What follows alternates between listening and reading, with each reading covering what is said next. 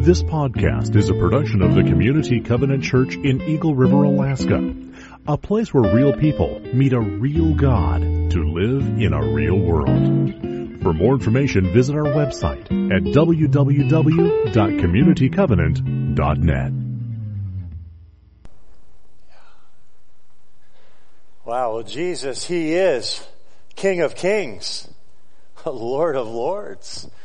He is Emmanuel, God with us, and we are celebrating His birth here during Advent.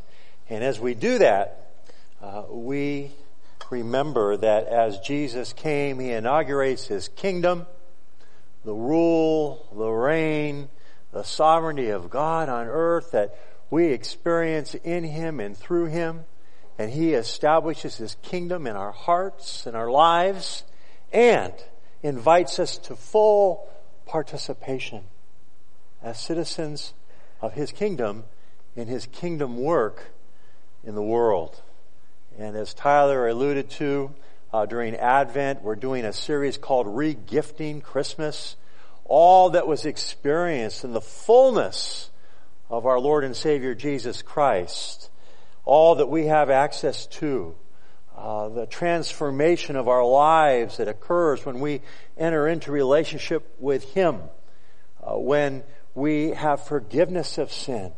When He fills us with His Spirit. In which our old person is crucified, dead, and buried with Him. And our new person is raised to newness of life with Him. All of that, God intends that we live into. And that reality that is visible in our lives, that we are a part of His kingdom work in the world, making that available.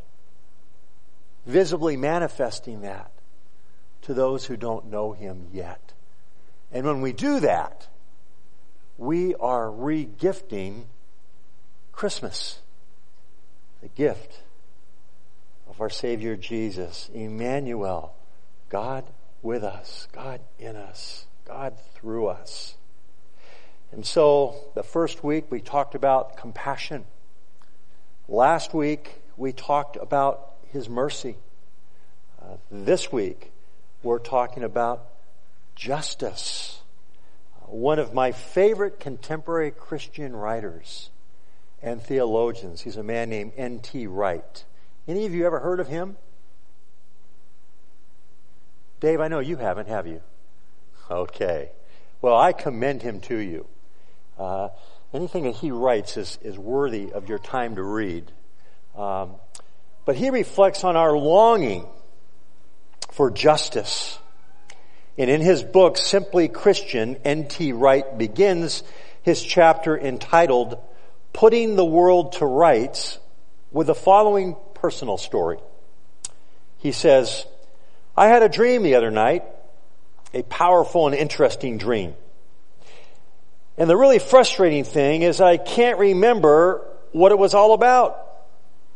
I had a flash of it as I woke up, enough to make me think how extraordinarily and meaningful it was, and then it was gone. Our passion for justice often seems like that. We dream the dream of justice. We glimpse for a moment a world at one. A world put to rights. A world where things work out, where societies function fairly and efficiently. And then we wake up and come back to reality. According to Wright, our longing for justice comes from, quote, the kit of being human. Unfortunately, although we all strive for justice, we often fail to achieve it. As Wright says, you fall off your bicycle and you break your leg. You go to the hospital and they fix it. You stagger around on crutches for a while. Then, rather gingerly, you start to walk normally again. There is such a thing as putting something to rights, as in fixing it, as in getting it back on track. You can fix a broken leg, a broken toy, a broken television. So why can't we fix injustice? It isn't for a lack of trying. And yet, in spite of failures to fix injustice, we keep dreaming that one day all broken things will be set right. Wright contends, Christians believe this so because all humans have heard deep within themselves the echo of a voice which calls us to live with a dream for justice. And followers of Christ believe that in Jesus, the voice became human and did what had to be done to bring justice about. Now,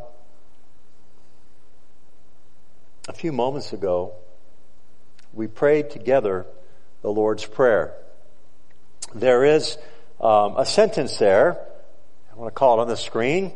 We said together, "Thy kingdom come, thy will be done on earth as it is in heaven." What does that mean when we pray that prayer? Another theologian, George Ladd, writes these words. He says, this prayer is a petition for God to reign, to manifest His kingly sovereignty and power, to put to flight every enemy of righteousness and of His divine rule, that God alone may be king over all the world. That's what we're inviting. That's what we're praying when we say together, "Thy kingdom come, thy will be done." That we, as participants in God's kingdom, you and I get to announce to all people in all places the rule and reign of God through His Son, Jesus Christ. To Him be the honor and glory forever and ever. We get to announce that. Even as the heralds announced the birth of Jesus, so we get to announce His kingship to our world. And we get to herald that, yes, our King, who was born on Christmas Day, is coming again.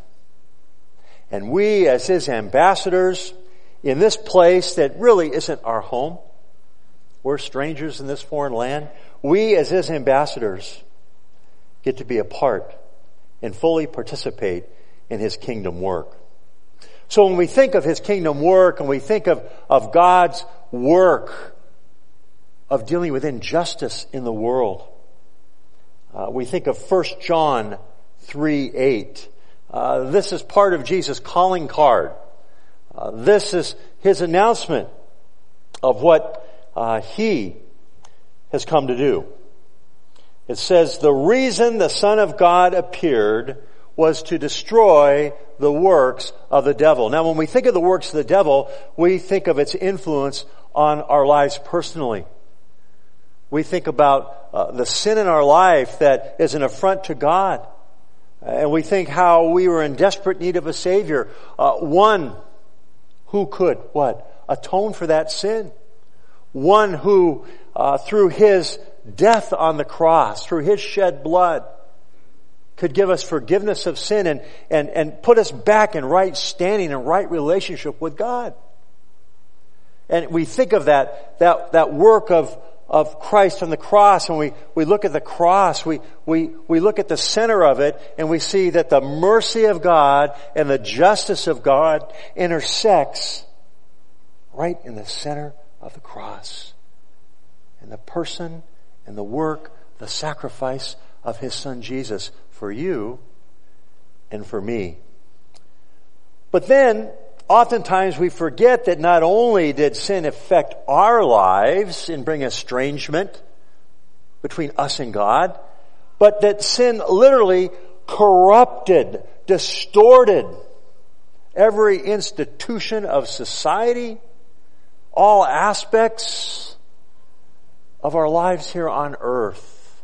And it's in that corruption that we see and we experience all around us injustice.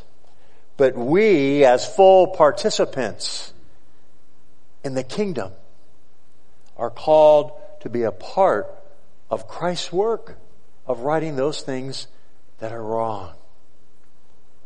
And it's interesting, as we think of Jesus and how he's come to destroy the work of the devil, in the very beginning, as a result of the fall, God announces that there's going to be one who is going to come and he is going to crush our enemy, the devil. In Genesis chapter 3, if you have your Bibles, you can turn to that.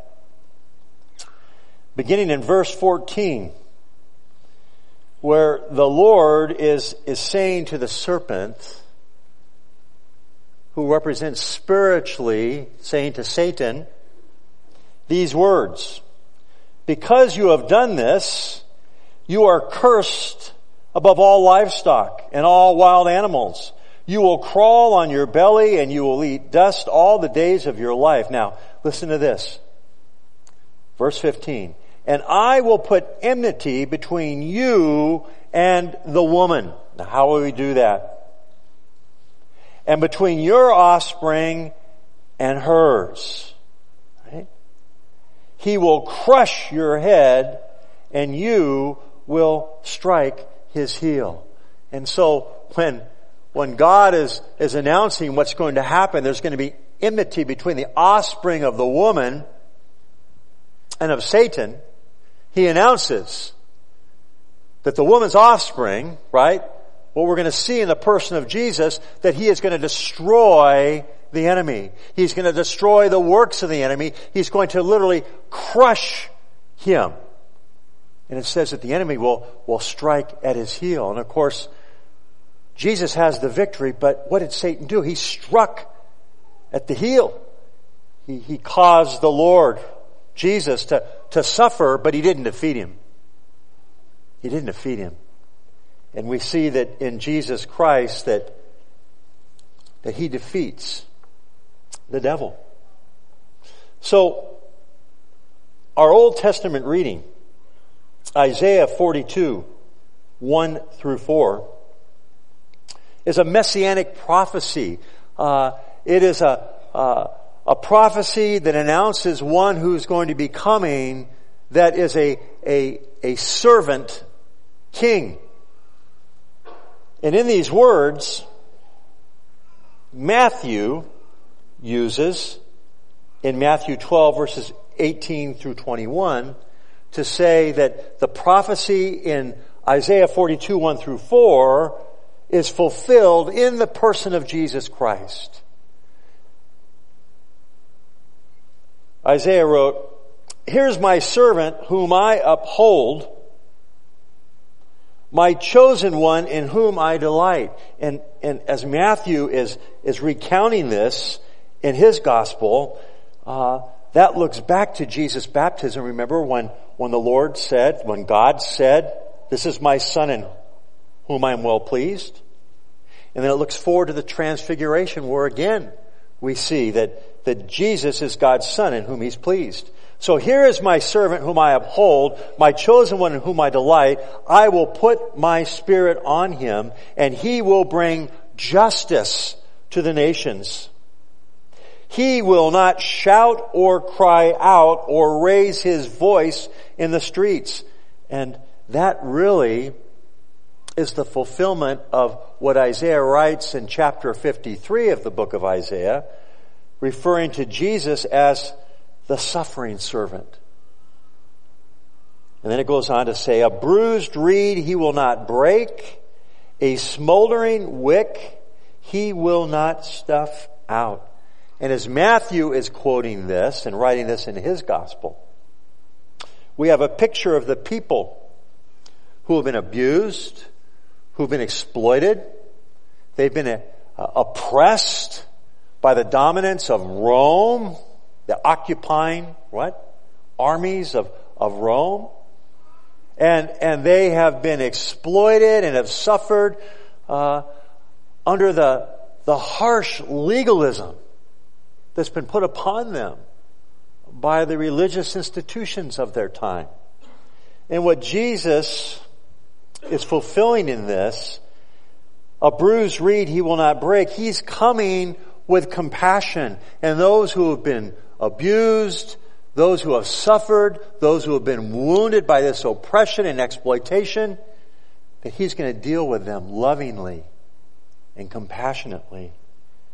And it says a smoldering wick he'll not snuff out. And you get the picture of a lamp with oil in it and a wick that's smoldering because there's almost not enough oil left in it for that light to burn. And when you think about that in terms of a people or persons who have gone through the oppression and the exploitation and the abuse, that there's almost nothing left in them. They're almost ready to quit and to give up. And yet we see this beautiful picture of this servant, Messiah, who's going to come. A bruised reed he will not break, and a smoldering wick he'll not snuff out.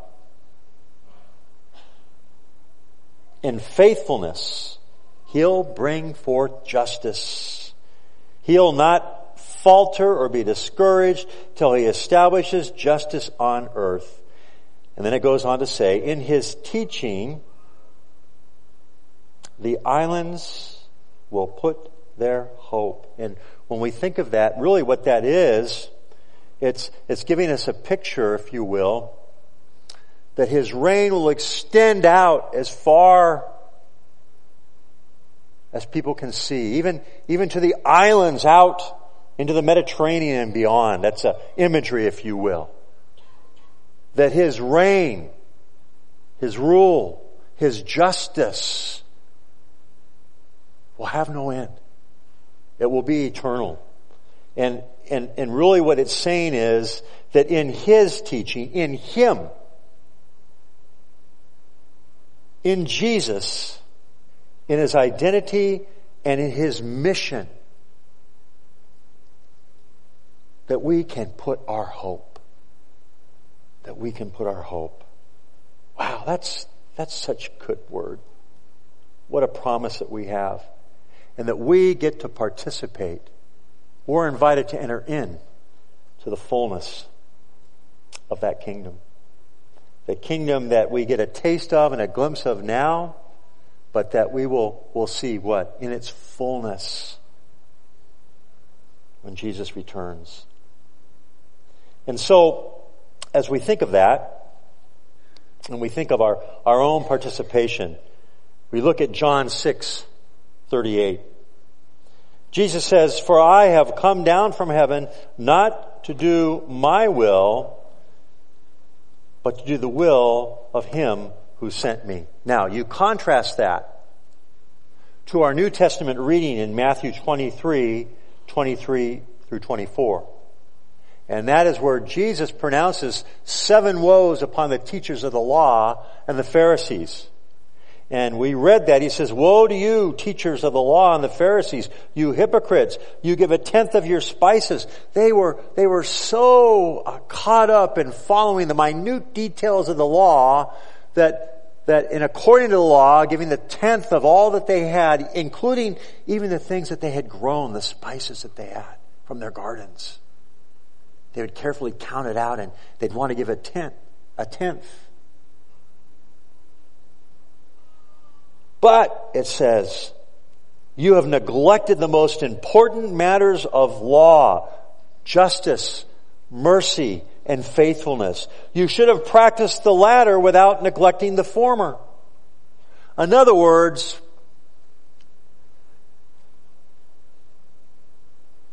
they were only participating or only practicing part of the law, not all of what they were called to do in the law.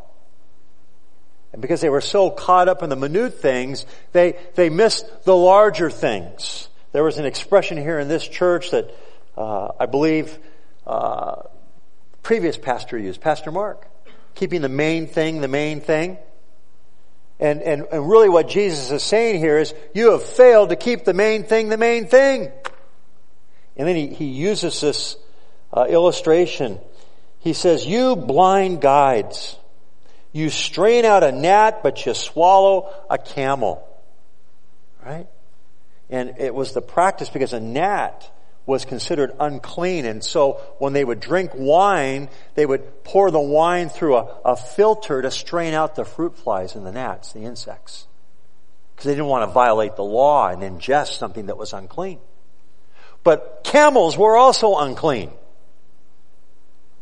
And so what he's saying here is, you pay attention to such the minute, fine details of the law, but you neglect the larger detail. The camel of the law, if you will. And that's that justice and mercy and faithfulness.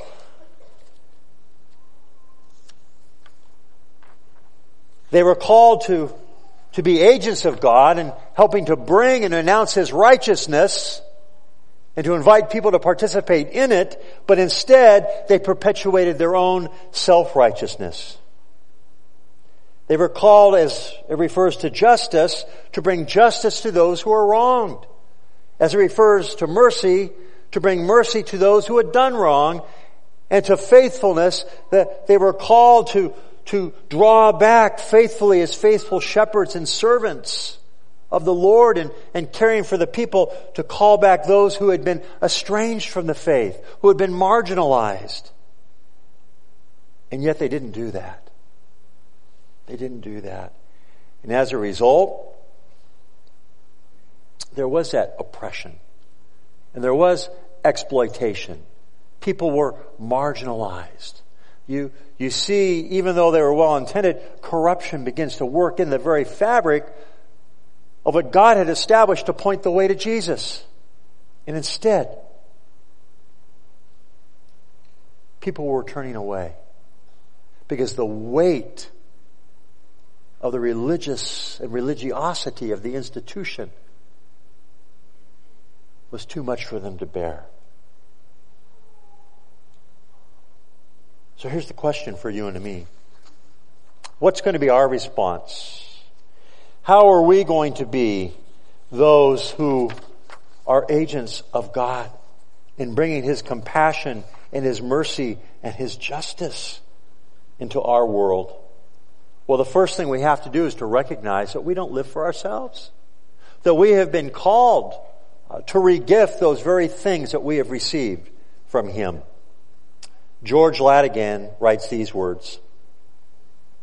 He says it has to begin with self-denial. Self-denial is self-centered. We can't have self-denial. But denial of self is Christ-centered.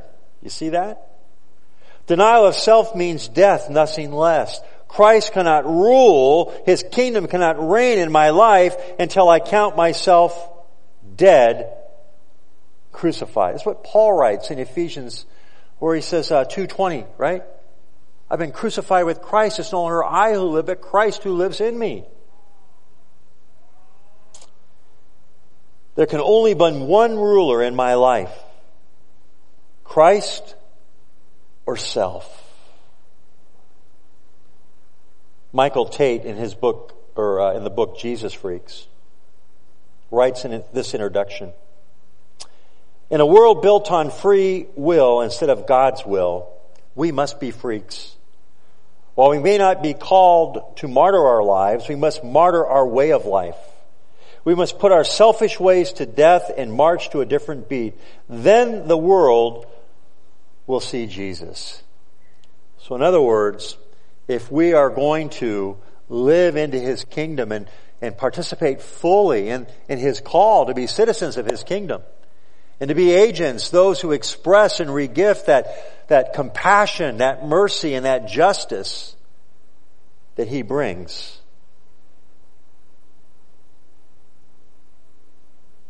we must see ourselves as dead but made alive in Christ, to live fully for Him. So here's the real question. Are you ready?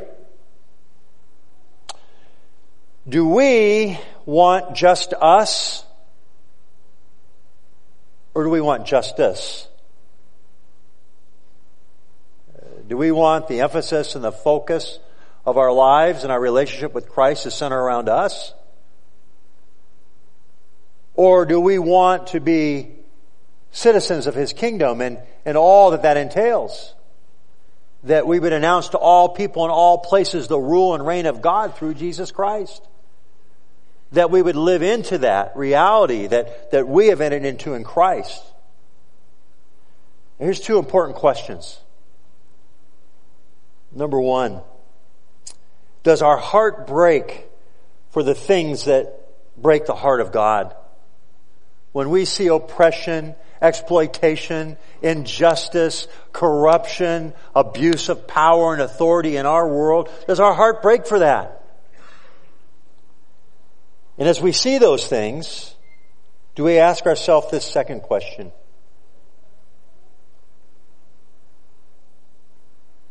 How come we can when others can't?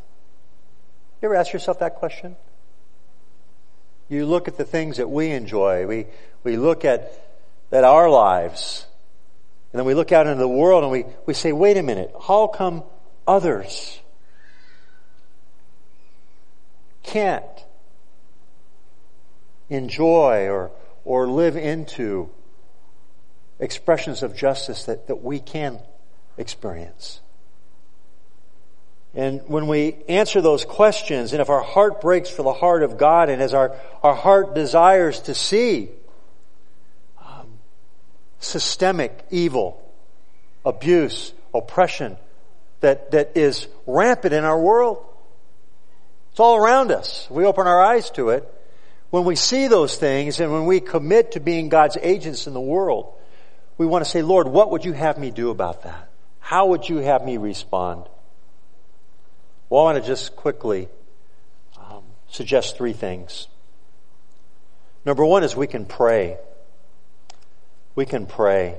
As we see and are made aware of and we hear about injustice going on in the world, that we can intercede. I don't know about you, but we get things like this, Voice of the Martyrs. And we read about what's going on in the world, especially as it impacts the cause of Christ and other believers in other places. And this calls us to prayer. It makes us aware of what's going on. And so prayer is one of the ways we can respond. One of the ways we can be a part of God's work in the world in bringing kingdom justice. But another thing is to provide. To find out about what agencies or what ministries, what organizations are working against injustice to bring biblical justice in the world and to give, to support, to aid in their work. And then finally, for you and I to pursue with our own lives, in our relationships, in our workplace, in the schools, in our service organizations, in our community, wherever we go, that we would pursue biblical justice. That we would stand as a voice and act on behalf of those who are oppressed, who have been marginalized, who are mistreated. That's our call.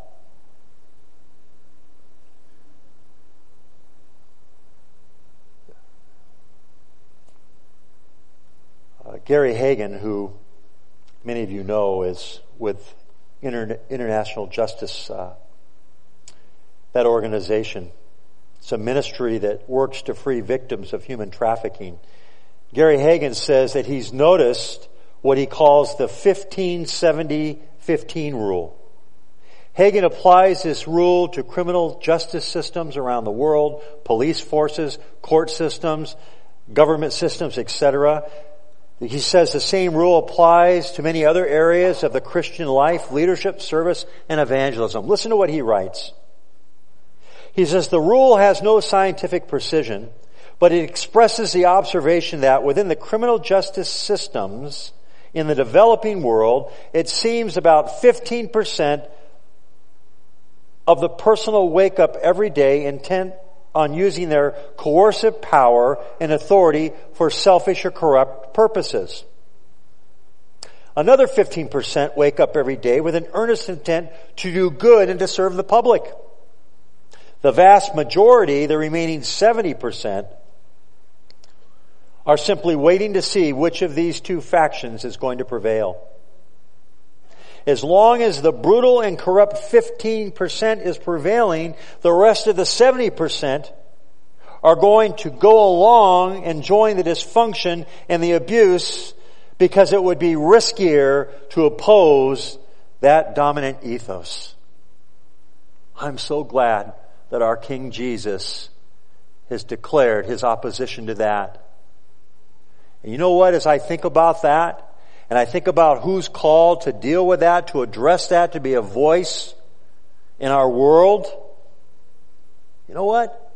Our hope isn't a political party. It's not in a political party, although we're invited to participate in that, and we should. But that's not our ultimate hope is. It's not in a donkey or in an elephant. Our hope is in the Lamb of God, in the Lion of the tribe of Judah, in his rule and in his reign and in his sovereignty. And the good news is that you and I are called to fully participate in his kingdom work. That we would be part of that 15% that would influence the other 70%. To bring his compassion and his mercy and his justice in the world. Let's pray. Father, we thank you that our hearts cry out for justice. But Lord, we can't be satisfied when we are living in a just state or place of relationship. Father, our desire is that would extend to all people. That all would benefit from the rule and reign of God through Jesus Christ. And Lord, though we taste that, just a portion of that right now, Lord, our desire is to more fully manifest that in the world, that we would be a part of the 15% that would influence the 70%. And when we pray, thy kingdom come, thy will be done on earth as it is in heaven, Lord, we ask it would start with us, in our homes, in our workplace, in our community, in our state, in our nation, and then in our world. Lord, would you awaken our hearts to live into and to gift others with all that you have given to us. We pray this in Jesus' name. Amen.